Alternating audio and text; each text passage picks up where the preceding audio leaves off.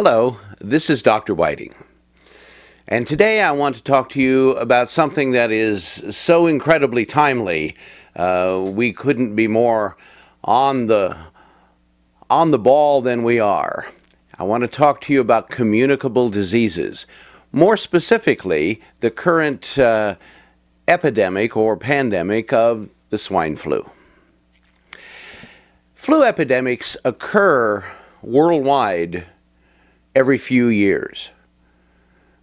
They seem to be cycled around, and various strains of these virus circle the globe and become more or less of a concern. Certainly, this current virus is of concern, as the Centers for Disease Control and the World Health Organization are urging aggressive measures to help contain it. And the biggest reason why we're concerned about this is because this particular virus is a combination or mutation of an animal virus, in this case swine, and a human virus, which makes it much easier to transmit not only from animal to human, but from humans to humans, which could greatly accelerate the number of cases in various areas. But you have to understand that this isn't the first time this has happened, but people tend to forget until it happens again. We had such things as the bird flu, Asian flu, Hong Kong flu. In fact, according to the Centers for Disease Control, in 1957, there was an outbreak of the Asian flu, and it ended up killing 2 million people worldwide. Then in 1968, we had the Hong Kong flu, and that resulted in 1 million deaths worldwide. In 2003, we had the avian or bird flu, and 257 deaths were attributed to that. What you have to understand is that seasonal flus, that's the flu season that comes around every fall and early winter, produces a fairly high number of fatalities. And according to the Centers for Disease Control, every year about 250,000 to 500,000 people die as a result of regular seasonal influenza. Now granted, most of these people are either elderly or people with compromised immune systems, which brings me to what I really want to discuss with you today. Prevention is very, very important. Now, the standard medical hygienic principles certainly should be used immediately. Those are the things that are discussed on the TV programs like The Doctors, Oprah, and even Dr. Gupta on CNN has mentioned these several times. Such things as washing your hands regularly, covering your mouth when you cough or sneeze, and avoiding concentrated crowds of people. These are the basic things that will really go a long way to help reducing the incidence of this virus or any other. But we need to understand the role that the immune system plays in protecting us. You see, our bodies are exposed to hundreds of potential dangerous pathogens, virus and bacteria, every day. Every day. And if microbes alone cause disease, we'd be sick all of our lives. But the microbes alone don't cause sickness or disease. You have to also have a faulty immune system at the same time. Now, sometimes we pay attention to our immune system, usually when we get sick, but when we're well, we very often just simply ignore it. But our human immune system needs help just like everybody else, and just like every part of us. So, this is a good time with a current swine flu issue that we might want to pay a little closer attention to our immunity. What things affect immunity negatively? Well, your immune system can become exhausted, and when that happens, it is less likely to respond rapidly to an invasion in your body of a virus or a bacteria. And the length of time it takes for your immune system to respond aggressively, build antibodies, really makes the difference between how sick you're going to get. Most of these invading microbes you never know about because your immune system takes care of them before they can make you ill. But as your immune system becomes more sluggish, this situation can change. What are the factors that can affect your immune system? Well, lack of sleep, That's a big one.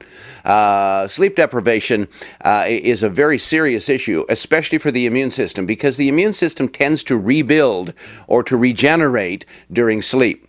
Pre-existing health problems. So that means if you have other health issues like diabetes, heart disease, and almost any of the chronic diseases, your body tends to be able to respond to invading microbes with less speed and efficiency as it might if in a more healthy individual. So let's talk about the ways that we can help to build a strong immune system. Well, there are nutrients that have been shown in hundreds of clinical studies to help build the immune system. The first one has to, of course, be vitamin C. There is more literature in the journals about the role of vitamin C in preventing the common cold and the flu and various other things. The work of the late Linus Pauling alone cited hundreds of clinical studies that showed that the benefits of vitamin C in helping to prevent these microbes from taking us over is enormous.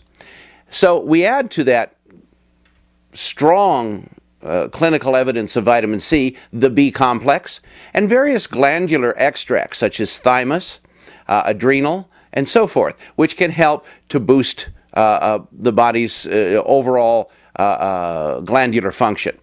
Then there are colostrum extracts, primarily from bovine or cattle sources. And colostrum is the material that is found in breast milk, whether it be human or animal, and for supplement purposes we use bovine colostrum. It is designed to, in the first days and weeks of birth, to give us humans and other animals our immunity. So it is very powerful as far as an immune stimulant. Lastly, we use a substance called beta-D-glucan. And in some cases, mycelial mushroom extract.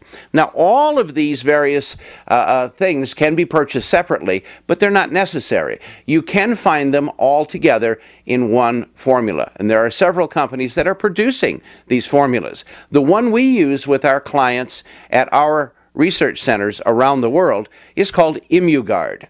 And ImmuGuard is produced by a company in Southern California called Phoenix Nutritionals. And that's the one that we have been using for quite a long time. Antiviral drugs such as Tamiflu, amantadine, and various other things are helpful in a more crisis situation.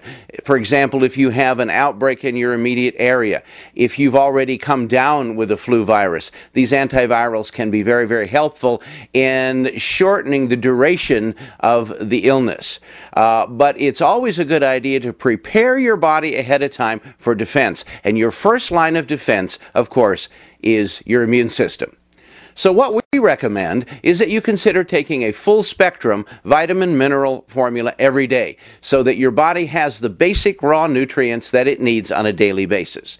Secondly, consider using a high potency, multifaceted immune support formula. And if you are looking for a recommendation, you certainly may contact our research center. Remember, here at the Institute of Nutritional Science, we are the leaders in natural health on the internet. You can contact us toll-free at 888-454-8464.